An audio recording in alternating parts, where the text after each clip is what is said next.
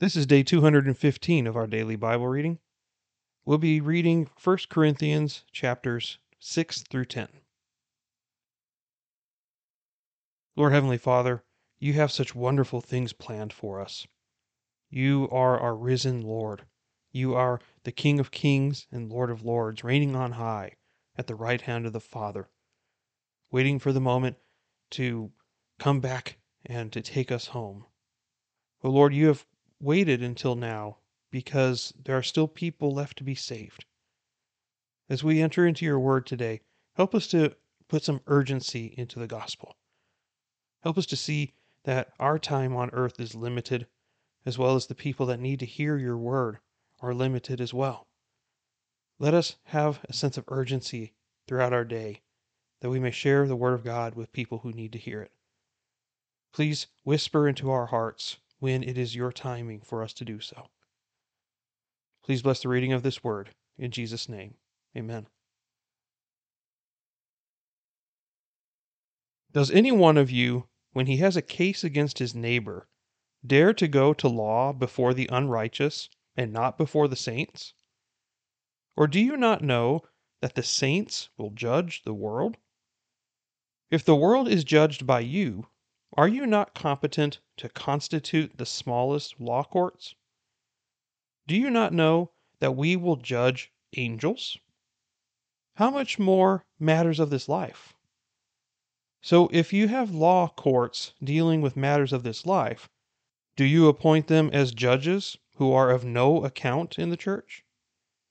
I say this to your shame.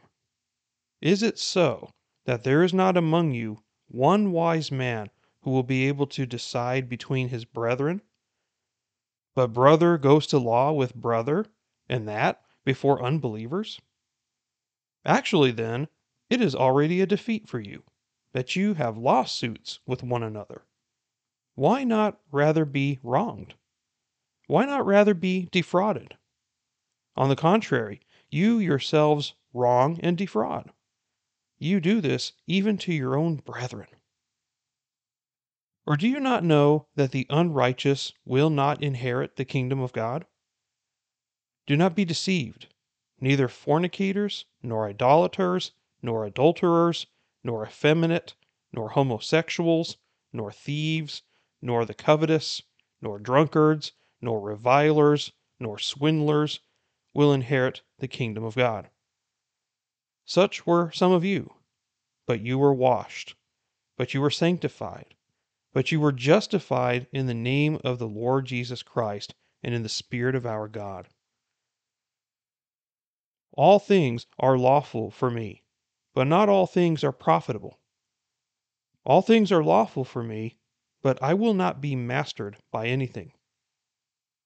Food is for the stomach, and the stomach is for food, but God will do away with both of them. Yet the body is not for immorality, but for the Lord, and the Lord is for the body. Now God has not only raised the Lord, but will also raise us up through his power. Do you not know that your bodies are members of Christ? Shall I then take away the members of Christ and make them members of a prostitute? May it never be. Or do you not know that the one who joins himself to a prostitute is one body with her? For he says, the two shall become one flesh. But the one who joins himself to the Lord is one spirit with him. Flee immorality. Every other sin that a man commits is outside the body, but the immoral man sins against his own body. Or do you not know that your body is a temple of the Holy Spirit who is in you, whom you have from God, and that you are not your own? For you have been bought with a price. Therefore, glorify God in your body. Now, concerning the things about which you wrote, it is good for a man not to touch a woman. But because of immoralities, each man is to have his own wife, and each woman is to have her own husband. The husband must fulfill his duty to his wife, and likewise also the wife to her husband. The wife does not have authority over her own body, but the husband does. And likewise also, the husband does not have authority over his own body, but the wife does. Stop depriving one another, except by agreement for a time, so that you may devote yourselves to prayer, and come together again, so that Satan will not tempt you because of your lack of self-control. But this I say by way of concession, not of command. Yet I wish that all men were even as I myself am. However, each man has his own gift from God, one in this manner and another in that. But I say to the unmarried and to widows that it is good for them if they remain even as I. But if they do not have self-control, let them marry, for it is better to marry than to burn with passion.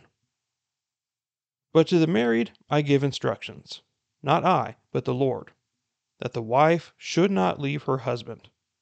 But if she does leave, she must remain unmarried, or else be reconciled to her husband, and that the husband should not divorce his wife. But to the rest I say, not the Lord, that even if any brother has a wife who is an unbeliever, and she consents to live with him, he must not divorce her. And a woman who has an unbelieving husband, and he consents to live with her, she must not send her husband away. But the unbelieving husband is sanctified through his wife, and the unbelieving wife is sanctified through her believing husband. For otherwise your children are unclean, but now they are holy. Yet if the unbelieving one leaves, let him leave. The brother or the sister is not under bondage in such cases, but God has called us to peace. For how do you know, O wife, whether you will save your husband? Or how do you know, O husband, whether you will save your wife? Only as the Lord has assigned to each one, as God has called each, in this manner let him walk. And so I direct in all my churches. Was any man called when he was already circumcised? He is not to become uncircumcised. Has anyone been called in uncircumcision? He is not to be circumcised. Circumcision is nothing, and uncircumcision is nothing. But what matters is the keeping of the commandments of God. Each man must remain in that condition in which he was called. Were you called while a slave? Do not worry about it. But if you are able also to become free, rather do that. For he who was called in the Lord while a slave is the Lord's freedman. Likewise, he who was called while free is Christ's slave. You were bought with a price. Do not become slaves of men. Brethren, each one is to remain with God in that condition in which he was called. Now concerning virgins, I have no command of the Lord, but I give an opinion, as one who by the mercy of the Lord is trustworthy. I think then that it is good, in view of the present distress, that it is good for a man to remain as he is. Are you bound to a wife? Do not seek to be released. Are you released from a wife? Do not seek a wife. But if you marry, you have not sinned, and if a virgin marries, she has not sinned. Yet such will have trouble in this life, and I am trying to spare you. But this I say, brethren, the time has been shortened, so that from now on those who have wives should be as though they had none, and those who weep as though they did not weep, and those who rejoice as though they did not rejoice, and those who buy as though they did not possess, and those who use the world as though they did not make full use of it. For the form of this world is passing away. But I want you to be free from concern. One who is unmarried is concerned about the things of the Lord, how he may please the Lord. But one who is married is concerned about the things of this world, how he may please his wife. And his interests are divided. The woman who is unmarried and the virgin is concerned about the things of the Lord, that she may be holy both in body and spirit. But one who is married is concerned about the things of the world, how she may please her husband. This I say for your own benefit, not to put a restraint upon you, but to promote what is appropriate and to secure undistracted devotion to the Lord. But if any man thinks that he is acting unbecomingly toward his virgin daughter, if she is past her youth, and if it must be so, let him do what he wishes. He does not sin. Let her marry. But he who stands firm in his heart, being under no constraint, but has authority over his own will, and has decided this in his own heart, to keep his own virgin daughter, he will do well. So then, both he who gives his own virgin daughter in marriage does well, and he who does not give her in marriage will do better. A wife is bound as long as her husband lives, but if her husband is dead, she is free to be married to whom she wishes, only in the Lord. But in my opinion, she is happier if she remains as she is, and I think that I also have the Spirit of God. Now concerning things sacrificed to idols, we know that we all have knowledge. Knowledge makes arrogant, but love edifies. If anyone supposes that he knows anything, he has not yet known as he ought to know. But if anyone loves God, he is known by him. Therefore, concerning the eating of things sacrificed to idols, we know that there is no such thing as an idol in the world, and that there is no God but one. For even if there are so-called gods, whether in heaven or on earth, as indeed there are many gods and many lords, yet for us there is only but one God, the Father, from whom are all things, and we exist for him, and one Lord, Jesus Christ, by whom are all things, and we exist through him. However, not all men have this knowledge, but some, being accustomed to the idol until now, eat food as if it were sacrificed to an idol, and their conscience, being weak, is defiled. But food will not commend us to God. We are neither the worse if we do not eat, nor the better if we do eat. But take care that this liberty of yours does not somehow become a stumbling block to the weak. For if someone sees you, who have knowledge, dining in an idol's temple, will not his conscience, if he is weak, be strengthened to eat things sacrificed to idols? For through your knowledge he who is weak is ruined, the brother for whose sake Christ died. And so, by sinning against the brethren and wounding their conscience when it is weak, you sin against Christ. Therefore, if food causes my brother to stumble, I will never eat meat again, so that I will not cause my brother to stumble. Am I not free? Am I not an apostle? Have I not seen Jesus our Lord? Are you not my work in the Lord? If to others I am not an apostle, at least I am to you, for you are the seal of my apostleship in the Lord. My defense to those who examine me is this: do we not have a right to eat and drink? Do we not have a right to take along a believing wife, even as the rest of the apostles and the brothers of the Lord and Cephas? Or do only Barnabas and I not have a right to refrain from working? Who at any time serves as a soldier at his own expense? Who plants a vineyard and does not eat the fruit of it? Or who tends a flock and does not use the milk of the flock? I am not speaking these things according to human judgment, am I? Or does not the law also say these things? For it is written in the law of Moses, "You shall not muzzle the ox while he is threshing." God is not concerned about oxen, is he? Or is he speaking altogether for our sake? Yes, for our sake it was written, because the plowman ought to plow in hope, and the thresher to thresh in hope of sharing the crops. If we sowed spiritual things in you, is it too much if we reap material things from you? If others share the right over you, do we not more? Nevertheless, we did not use this right, but we endure all things so that we will cause no hindrance to the gospel of Christ. Do you not know that those who perform sacred services eat the food of the temple, and those who attend regularly to the altar have their share from the altar?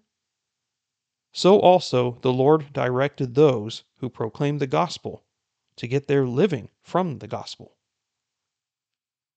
But I have used none of these things, and I am not writing these things so that it will be done so in my case. For it would be better for me to die than have any man make my boast an empty one. For if I preach the gospel, I have nothing to boast of, for I am under compulsion. For woe is me if I do not preach the gospel. For if I do this voluntarily, I have a reward. But if against my will, I have a stewardship entrusted to me. What then is my reward? That when I preach the gospel, I may offer the gospel without charge, so as not to make full use of my right in the gospel. For though I am free from all men, I have made myself a slave to all, so that I may win more. To the Jews I became as a Jew, so that I might win Jews. To those who are under the law, as under the law, though not being myself under the law, so that I might win those who are under the law. To those who are without law, as without law, though not being without the law of God, but under the law of Christ, so that I might win those who are without law. To the weak I became weak, that I might win the weak. I have become all things to all men, so that I may be all means saving some. I do all things for the sake of the gospel, so that I may become a fellow partaker of it. Do you not know that those who run in a race all run, but only one receives the prize? Run in such a way that you may win. Everyone who competes in the games exercises self-control in all things. Then they do it to receive a perishable wreath, but we an imperishable. Therefore I run in such a way as not without aim. I box in such a way as not beating the air, but I discipline my body and make it my slave, so that after I have preached to others, I myself will not be disqualified. For I do not want you to be unaware, brethren, that our fathers were all under the cloud, and all passed through the sea, and all were baptized into Moses in the cloud and in the sea, and all ate the same spiritual food, and all drank the same spiritual drink, for they were drinking from a spiritual rock which followed them, and the rock was Christ. Nevertheless, with most of them God was not well pleased, for they were laid low in the wilderness. Now these things happened as examples for us, so that we would not crave evil things as they also craved. Do not be idolaters, as some of them were, as it is written, "The people sat down to eat and drink and stood up to play." Nor let us act immorally, as some of them did, and 23,000 fell in one day. Nor let us try the Lord, as some of them did, and were destroyed by the serpents. Nor grumble, as some of them did, and were destroyed by the destroyer. Now these things happened to them as an example, and they were written for our instruction, upon whom the end of the ages have come. Therefore let him who thinks he stands take heed that he does not fall. No temptation has overtaken you but such as is common to man. And God is faithful, who will not allow you to be tempted beyond what you are able, but with the temptation will provide the way of escape also, so that you will be able to endure it. Therefore, my beloved, flee from idolatry. I speak as to wise men. You judge what I say. Is not the cup of blessing which we bless a sharing in the blood of Christ? Is not the bread which we break a sharing in the body of Christ? Since there is one bread, we who are many are one body, for we are all partakers of the one bread. Look at the nation Israel. Are not those who eat the sacrifices sharers in the altar? What do I mean then? That a thing sacrificed to idols is anything? Or that an idol is anything? No, but I say that the things which the Gentiles sacrifice, they sacrifice to demons, and not to God. And I do not want you to become sharers in demons. You cannot drink the cup of the Lord and the cup of demons. You cannot partake of the table of the Lord and the table of demons. Or do we provoke the Lord to jealousy? We are not stronger than he, are we? All things are lawful, but not all things are profitable. All things are lawful, but not all things edify. Let no one seek his own good, but that of his neighbor. Eat anything that is sold in the meat market without asking questions, for conscience' sake. For the earth is the Lord's, and all it contains.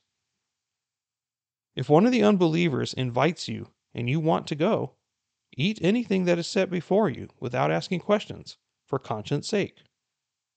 But if he says to you, "This is meat sacrificed to idols," do not eat it, for the sake of the one who informed you, and for conscience' sake. I mean not your own conscience, but the other man's. For why is my freedom judged by another's conscience? If I partake with thankfulness, why am I slandered concerning that for which I give thanks? Whether then you eat or drink or whatever you do all to the glory of God. Give no offense either to Jews or to Greeks or to the church of God, just as I also please all men in all things, not seeking my own profit, but the profit of the many, so that they may be saved. There's a lot of good stuff today, wasn't there? It was fascinating to read and was a great refresher for me. And I learned a lot just going through this. So let's go through a few important things that we learned today. In chapter 6, we talk about the problem with litigation in heathen courts. The problem with this is that we have a court that we would go to that is not godly. It is not a righteous, just court. So why, as Christians, would we have these kind of issues with each other and want to take believers to a heathen court? There's something very wrong with that. And he wants us to figure out our problems ourselves and to forgive and to not let this stuff get in the way of our worship of the Lord. But then he says something very interesting here. He says, "Do you not know that the saints will judge the world?" That's fascinating to think about. I suppose it's because of our union with Christ that we will somehow be involved in the judgment of the world. That's certainly an interesting thing to think about. And then it also says that we will judge angels. That is also something very interesting. We're going to judge angels? I don't know what they need to be judged from, unless they're talking about the fallen angels. But that's interesting because that means that we will be princes in this new kingdom. We will be a form of royalty, nobility, if you will, to where we'll have authority over the things in the heavenly realms. That's amazing that we get to share that because of the heirship we have with Jesus Christ. So, very fascinating to think about. Then Paul reminds us in the second half of chapter 6 that morality is extremely important. And so he shows us that unrighteous people will not inherit the kingdom of God. And he gives several examples of what it looks like to be unrighteous. And you can see that the pattern of the world right now is all these different things.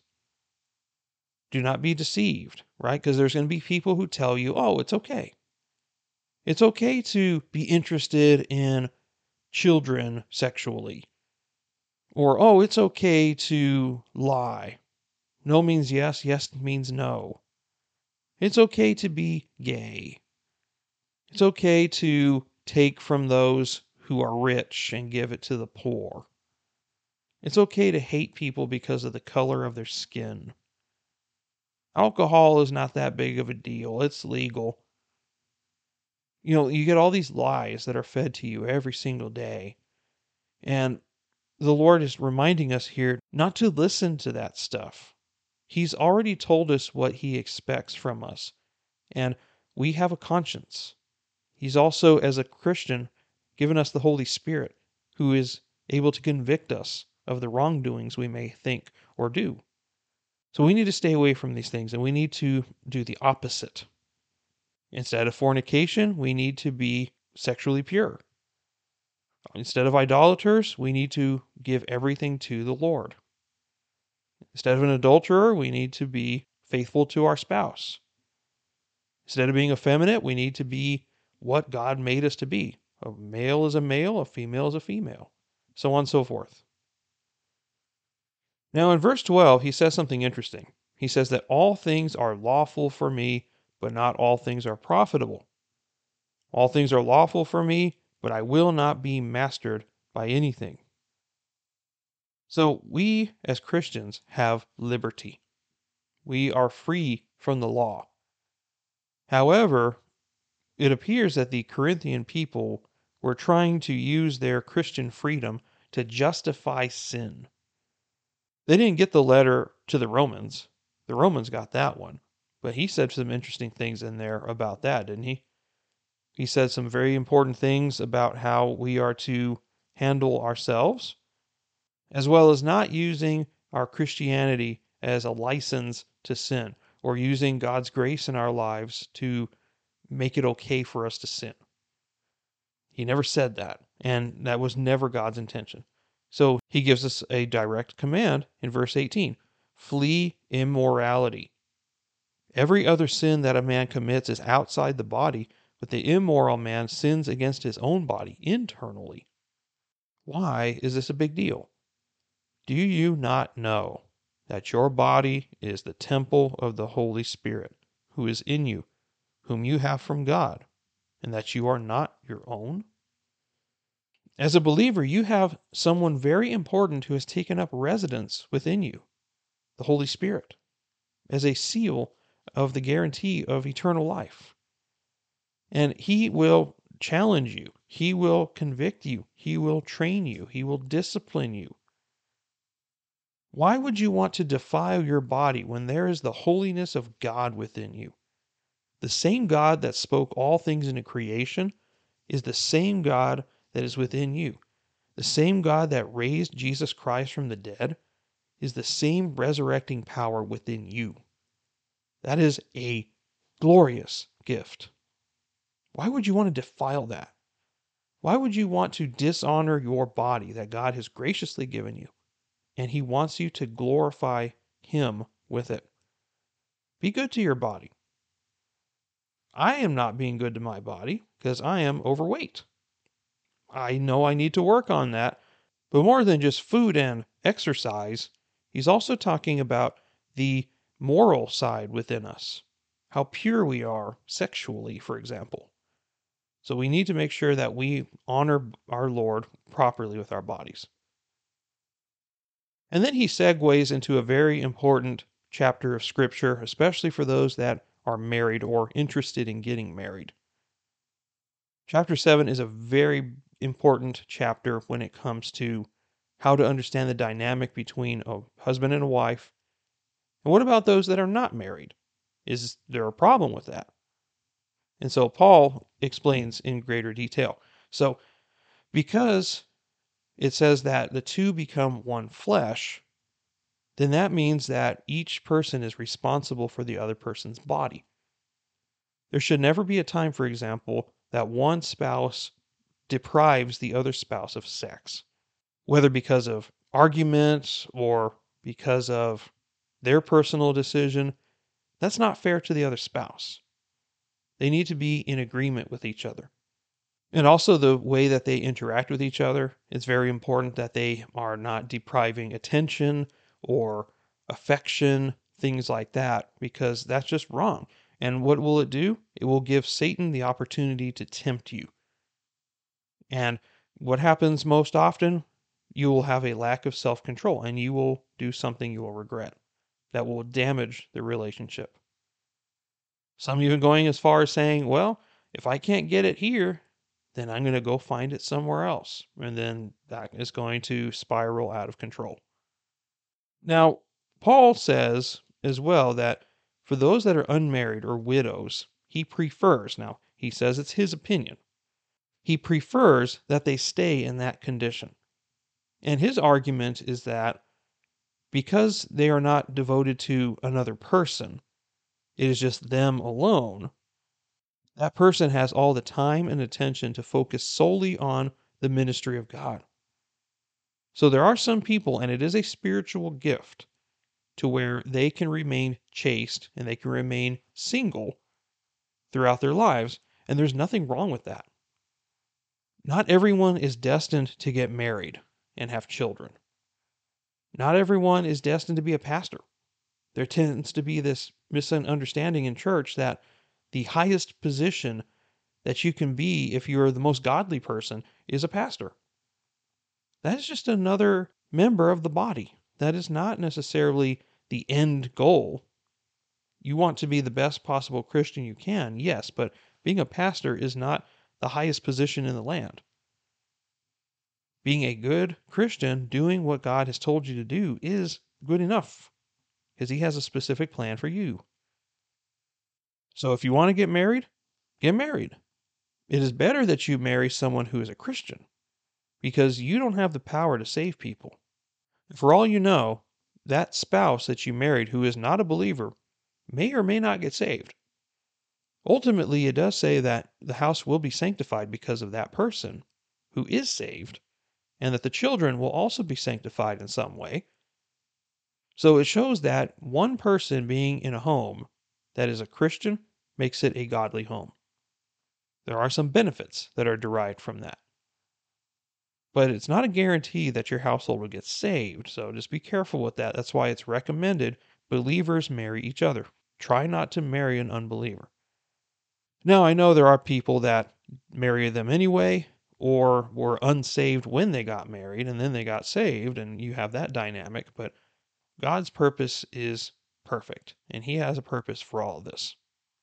So if you have the means to get married, especially if sexually you cannot control yourselves. If you have the urges, you want to sow your wild oats, so to speak, and you or not be able to control yourself, you need to get married.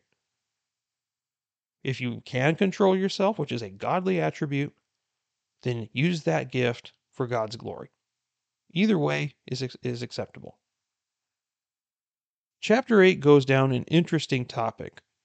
And this was a question that was brought to Paul's attention from the Corinthian church, and it seems like he's responding to it. Can a Christian eat food that was sacrificed to an idol or to a pagan god? Now, what he's saying here is that there is no such thing as an idol in the world. Well, what? Of course there are.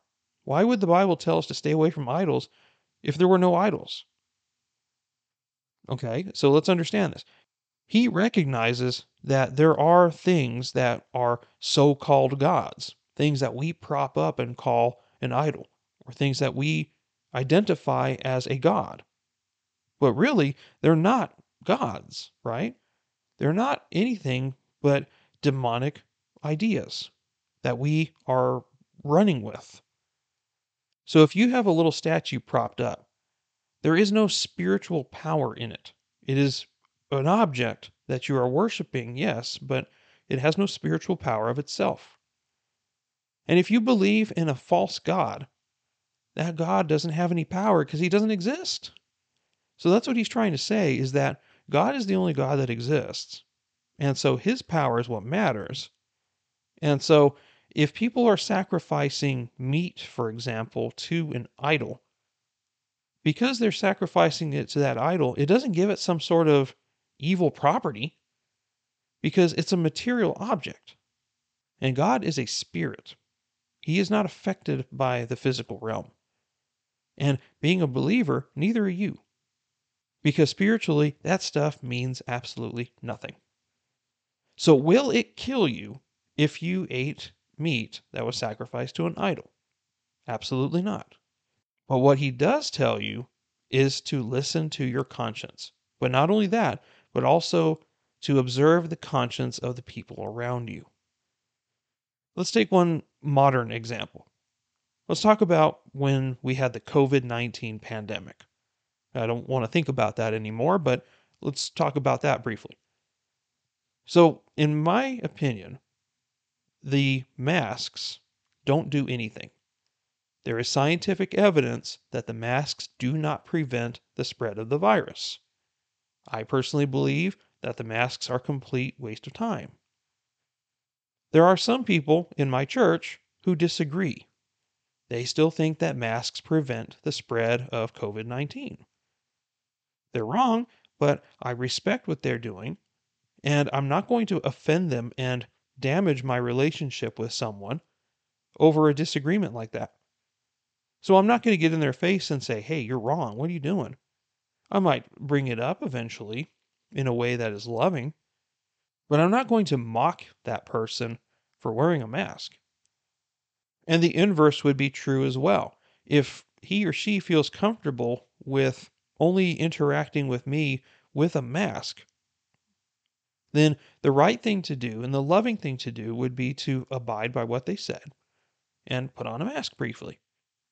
That's not going to kill you if you wear a mask.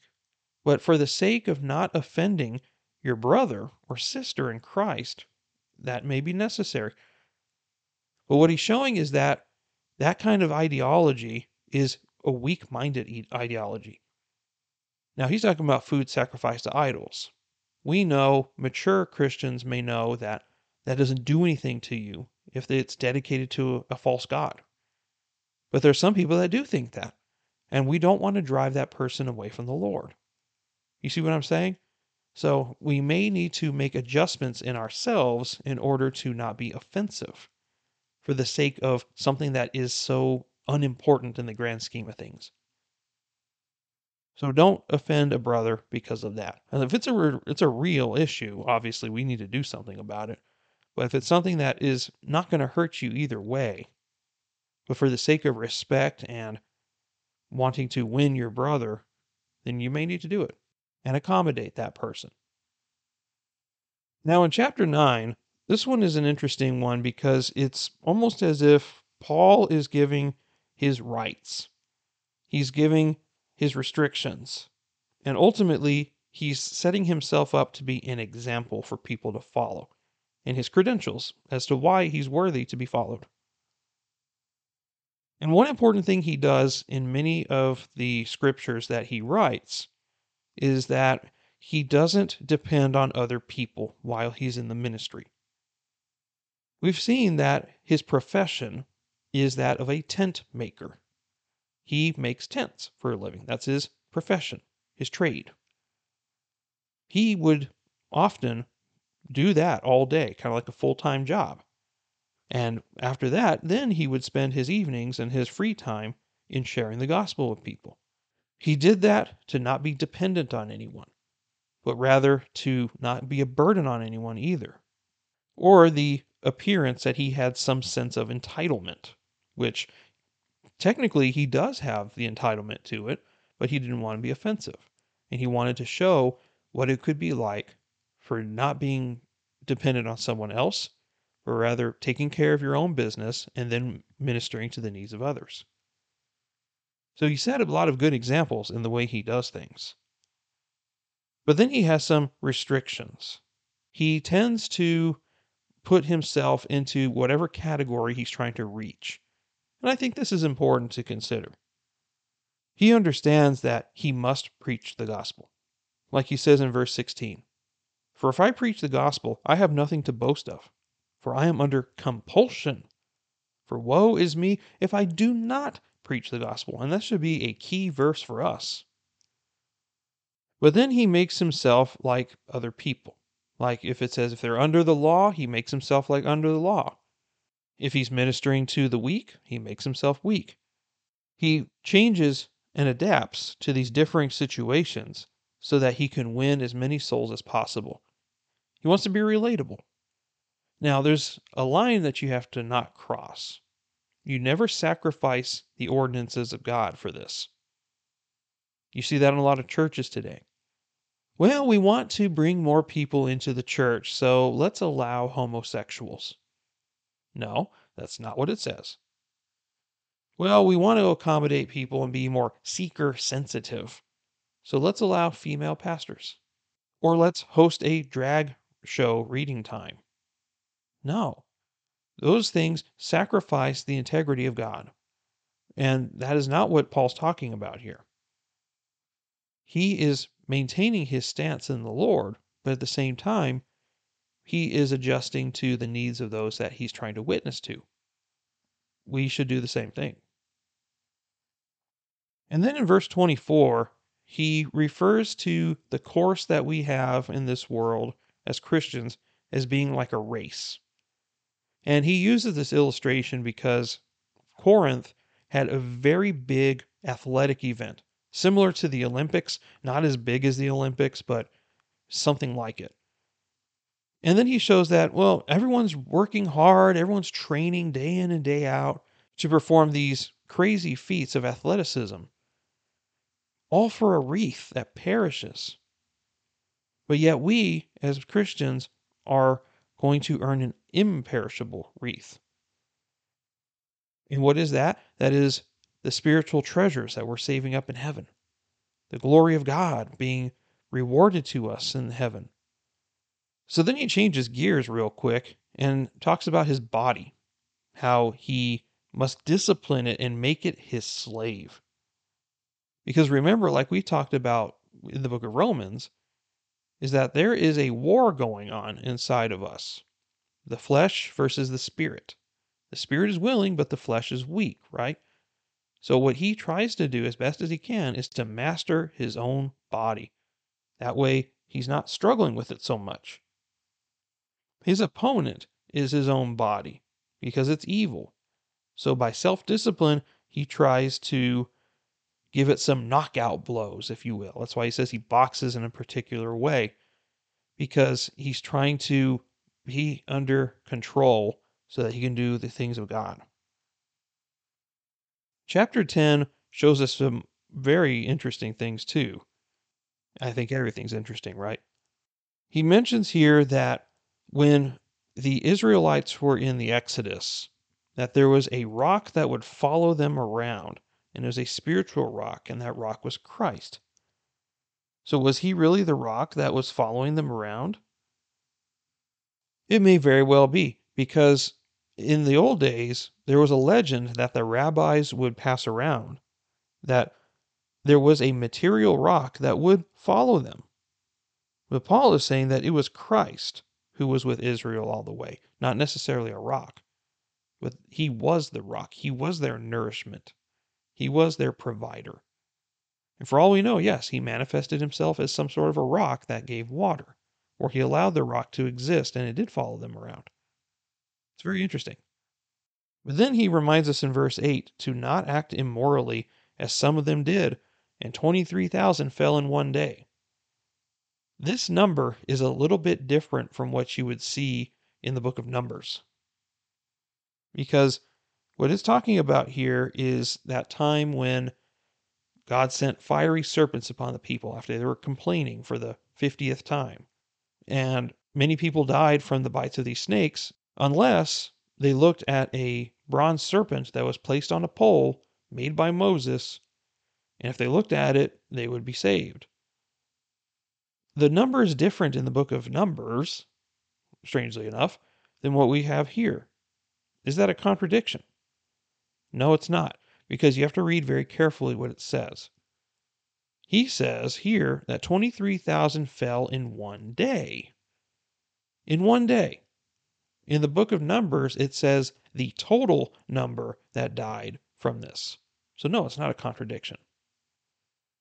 And then he shows us here that all these things happened to them as an example, and it was written for our instruction so that we would not do the same things that they did.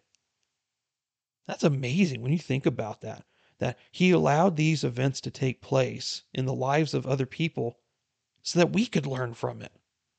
That's fascinating. And then he talks about something here where how temptation is not uncommon to all people. Everyone deals with the same kind of temptation. The lust of the eyes, the lust of the flesh, the boastful pride of life. It may have different coats of paint. May appear different in some ways. There may be variations of it. But ultimately, we all are tempted in the same way, just like Christ was. However, temptation is not beyond our ability to resist because of God. You try to do it on your own, you will fail. But if you depend on God and the armor of God, then you'll be okay. You can get through it. Will it be easy? No. But you can escape from it. There will be a way out, and it's up to you to take it. He will not give you more than you are able to handle when it comes to temptation. Because if he did, wouldn't that mean that God caused you to sin? And God doesn't do that. Ultimately, the decision you make is up to you. And he knows the decision you're going to make.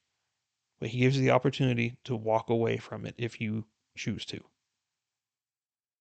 The last thing to look at in the second half of chapter 10 is how we need to be glorifying God, which is what is expected of us, of course, but the best way to do it is to seek the welfare of someone else. To not think about ourselves so much, but rather to have a servant's heart. The more that we serve other people, the better we feel. The more good that we do for people, the more joy we get. There is truth in that. And there is scientific truth of that as well, that the more charitable you are, the more happy you are. There's something about it, and it is a God-given attribute. We need to obey our conscience, and we need to do the right thing for other people. That's how we can love our neighbor as ourselves, right? Because we don't need to worry about ourselves. God's already taken care of us. We know where we're going as our eternal destination. So what do we have to worry about? We need to worry about other people. Whatever we do, whether it's eating or drinking or anything at all, you do it for the glory of God. This is all inclusive. All your conduct must glorify God. Every activity you do should glorify God. Everything that comes out of your mouth should glorify God. We need to see it that way as we organize our lives and make decisions. What is going to give God glory? And so often we don't think that way, but that is how God is telling us to think. And I think this is a good place to stop. Thank you for listening. I'm Ryan, and we'll see you next time. Take care, and God bless you.